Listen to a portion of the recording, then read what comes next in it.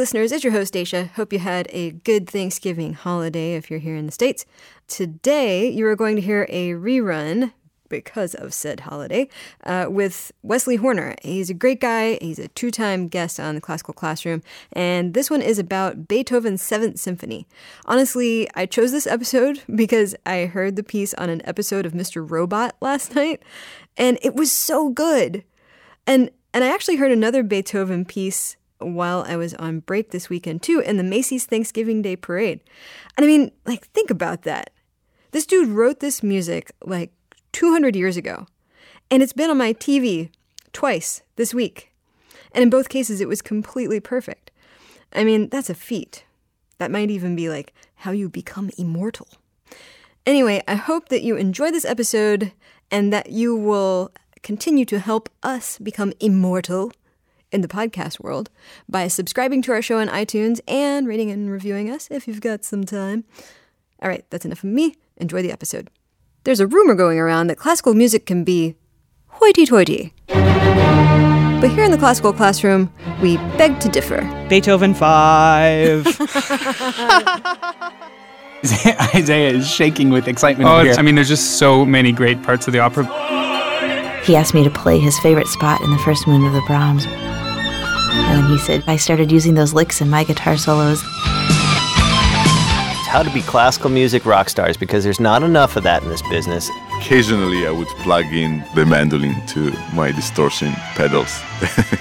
I don't change my voice. Talking to classical music voice. I'm playing classical music now. I mean, it's the same 12 notes. That's what's so cool about it. I'm Dacia Clay, a classical music newbie, and I'm trying to learn all I can about the music. Come learn with me and the classical music experts I invite into the Classical Classroom. Hello, everyone, and welcome to the Classical Classroom. I'm Dacia Clay, and today my instructor will be Wesley Horner, who's been a guest in the Classical Classroom once before. Wesley is an independent producer. He is an author, a documentary filmmaker, a Peabody Award-winner, and among his many resume entries, he's been an executive producer of Performance Today, and you helped develop From the Top, or do I have that backwards? You helped develop Performance Today? I launched Performance Today, so I was its executive producer in its first few years. And From the Top, I produced all the pilots, where we established the format, basically. All right. Although it's been significantly enhanced by my successors. A lot. It's a great show. Yeah. Today, Wesley wants to teach me all about Beethoven's 7th Symphony, but the second movement, because apparently the entire symphony is an entire day long or something like that. Well, it's not as long as that 3-hour Bach Mass we talked about the last time I was here. It's just 8 or 9 minutes, but something about this 8 or 9 minutes is so profound. And it's this second movement has just been part of my life forever. Really? And I think about it a lot.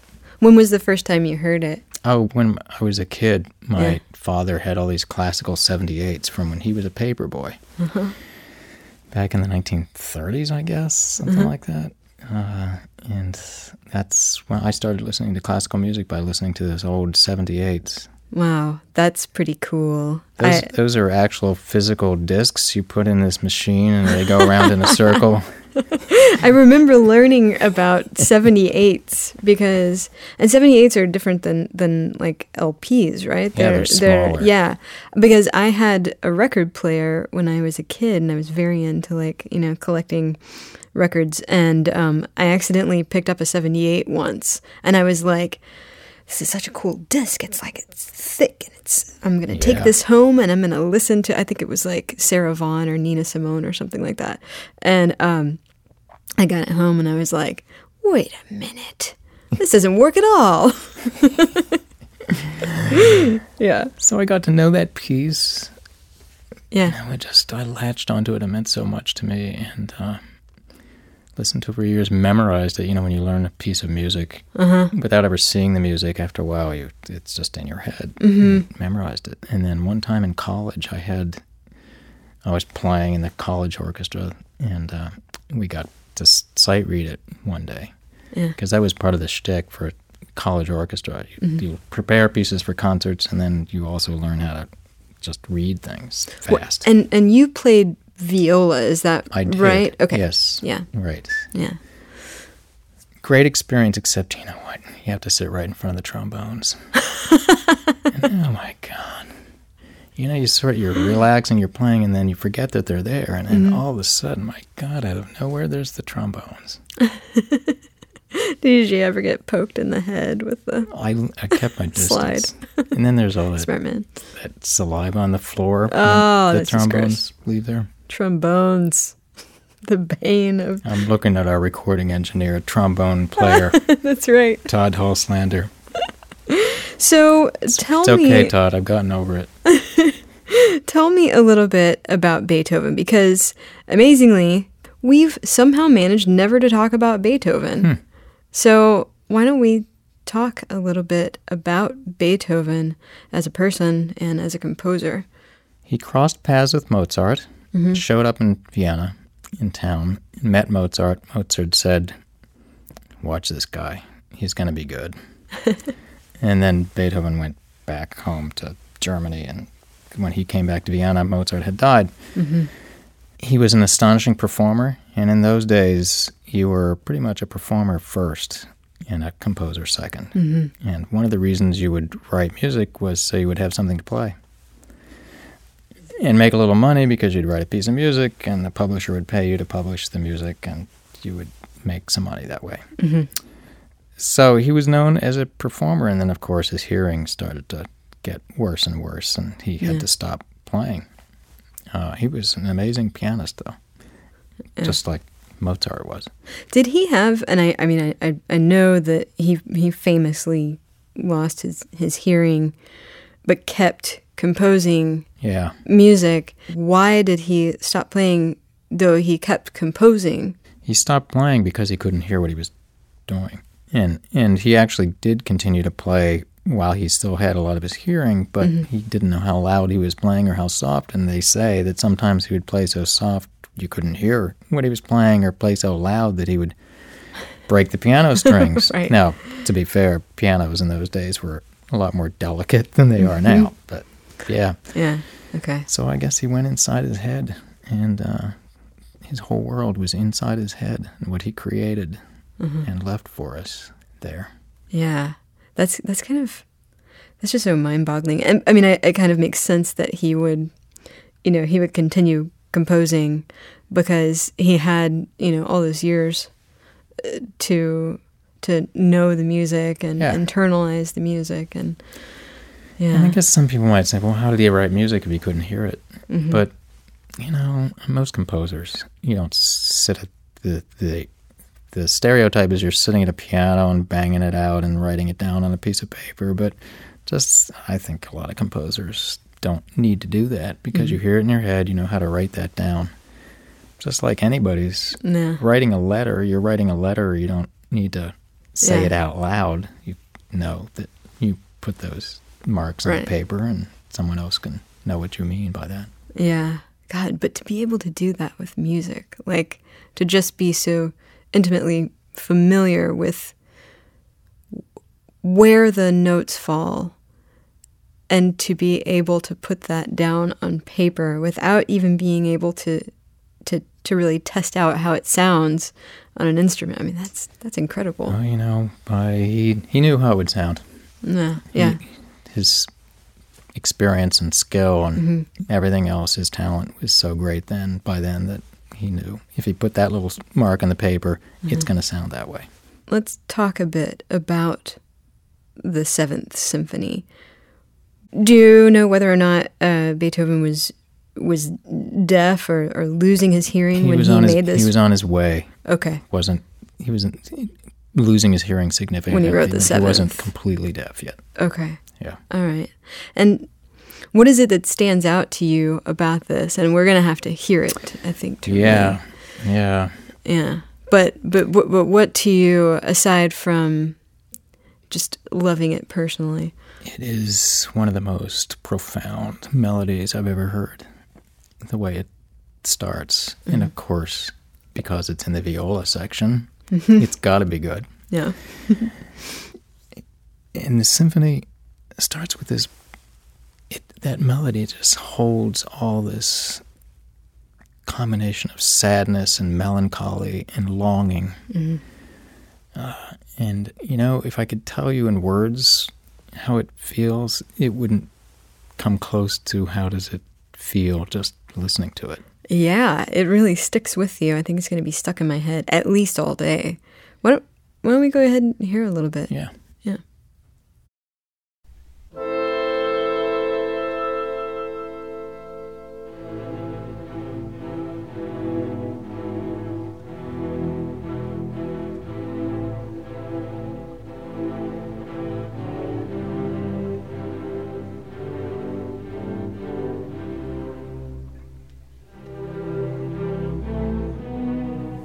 Those are the violas that have the melody. Oh, yeah?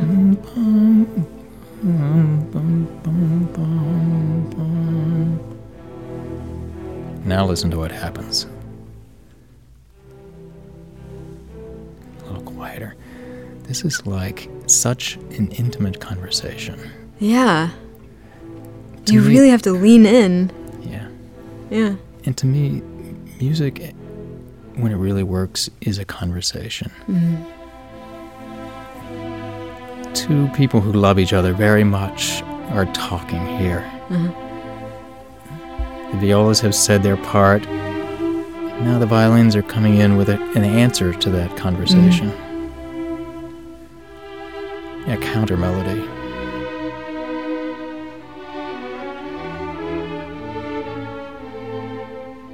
It's like if I told you something and you said to me, yeah, I know what you mean. Here's how I feel about it. Yeah. These two groups talking back and forth to each other.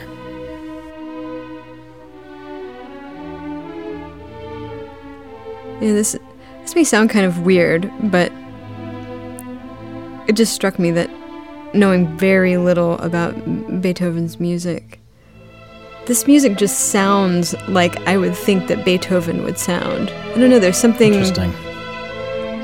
very serious about it, for lack of a better word.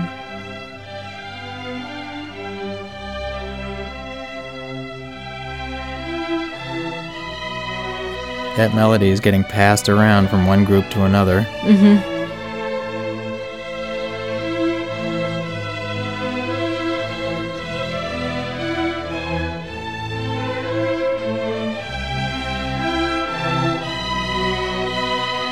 It's so singing.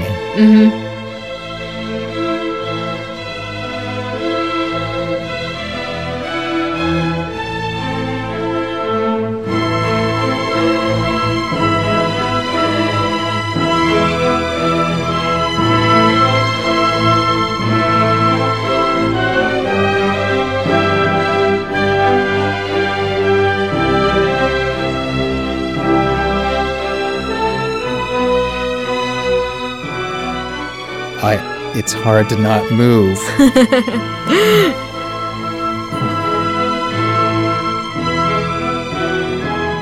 We've come so far from where we started, that quiet conversation. Yeah.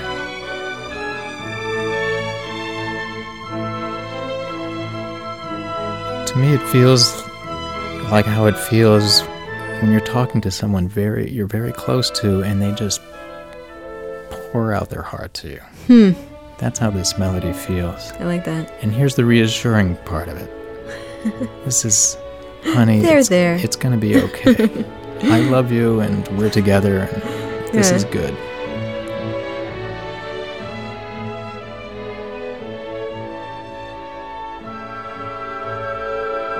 And then the wind section chimes in with their reassuring note.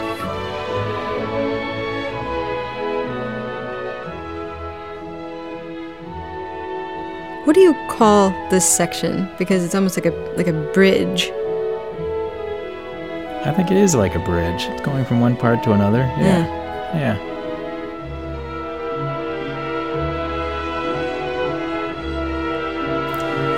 Maybe it's just my own experience of playing this, but this is one of those times when, I memorized this piece, and I had it in my head. And then one day we come into orchestra, and the music is passed around. We all sit down. We're supposed to play it. And I already knew it. I had been hearing this and acting it out in my head for 10 years by then. Wow. So there was no struggle. Where am I going to put my fingers? How am I going to play this? It just flowed. It's a very flowing piece, how it just sort of...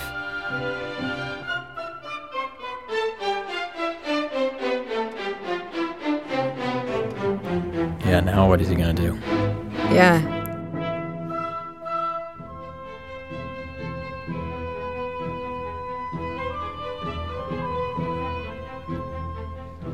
That melody just keeps coming back in different forms.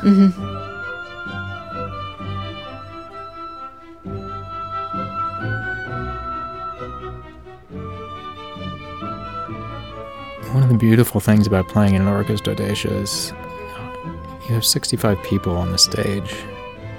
And when it really works, which I think is, to be honest, not all the time.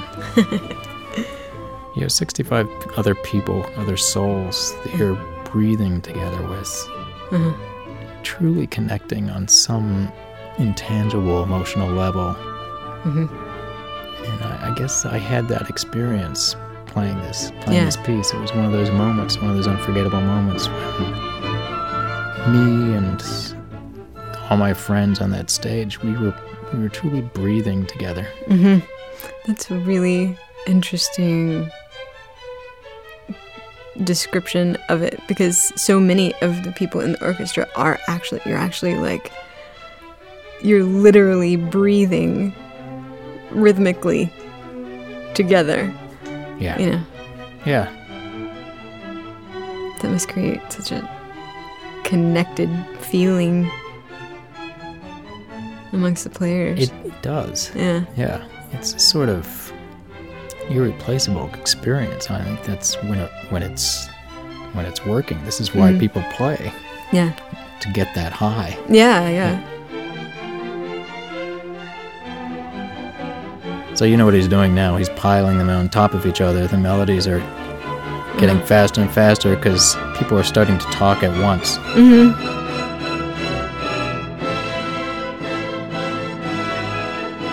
Now we're just yelling.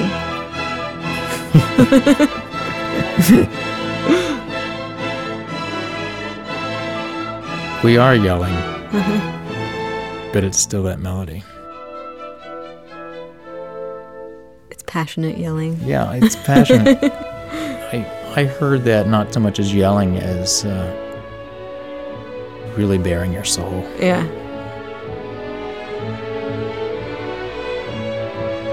I think Beethoven did that a lot in his music. He would fool you. He would introduce something that seems simple on the surface, and you get into it in a few minutes, and he's bearing his soul. And you are too. If you're playing it, and if you're listening to it, you're in on that experience.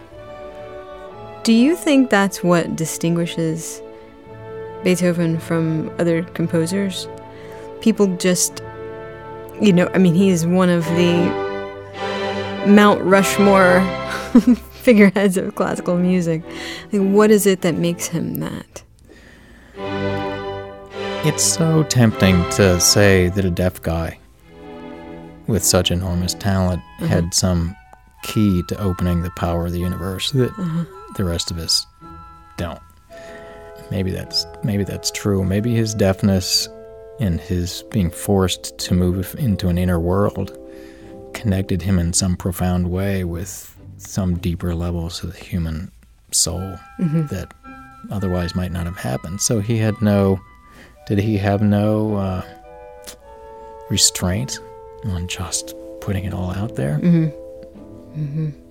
Possibly. That's kind of how I hear it. Yeah. And do you think that's what people hear in his music that has just sort of situated him at the top of the heap? Is that sort of soul-bearing? Yeah. People want that experience. Yeah. I do. Yeah. So that's the end of that. Yeah, there are a lot of composers that I've heard that the music sounds a little perfunctory. You know, it's lovely, it's fine, it makes sense. There are a lot of patterns going on that are very interesting, but there's not that sort of depth, the emotional depth to it. And did you feel that? Oh, definitely. Absolutely. It's very sort of gut-wrenching music. Like it's sort of gets into you while you're listening to it. Yeah, it's pretty definitely. haunting. Yes, haunting. Good word. Yeah. It's just. I mean, one other thought. To me, music really starts with singing, with the human voice. Uh-huh. And if someone is writing like that Beethoven did in this piece, of course, it's for an orchestra. It's all instrumental. I think it still has its roots deep down in the human voice communicating. Yeah. And I hear it. I hear that melody as what it might sound like if someone was singing to me in my ear. I mean, really close to me, like whispering to me. This is what it would feel like. And I've actually talked to some superstar musicians about that, and they think of music conductors, for example, as it's a form of singing, whether you're playing the violin or the piano, even, which is kind of seems counterintuitive because you're banging these little hammers out. But the object, if you're doing it really well, is to kind of replicate that feeling of it coming out of your body and through your throat and making a beautiful singing sound. And this melody fits so well into that paradigm of being a song, a human utterance. The way that you describe it as a story, conversation between two people, really, to me, connects to that idea of the voice and music. In this piece, it's so obvious because this one melody is introduced, dum dum dum dum dum, and then somebody else takes up that melody, and while they are, the reassuring counter melody comes in. Ba-dee-dum, ba-dee-dum. It's almost like they're patting you on the head or stroking your cheek. While you're bearing your soul. So these two melodies are happening simultaneously, and it really feels very clearly to me like a sung conversation between two people. I really appreciate you taking time out of your incredibly busy schedule to come on the Classical Classroom again. It was really nice to see you again. It's great to see you, and it's great to talk with you about music on this level. Yeah, I enjoy the hell out of it because I learned so much. But we're going to miss you when you go back to Cape Cod. It's been nice having you here. Thank you. Everybody, if you have a burning question about classical music that you'd like to hear addressed on Classical Classroom, send me an email at dclay@classical917.org. Or if you want to hear past episodes or explore resources related to our topics, go to classical917.org/classroom. Thanks for listening, and we'll catch you next time.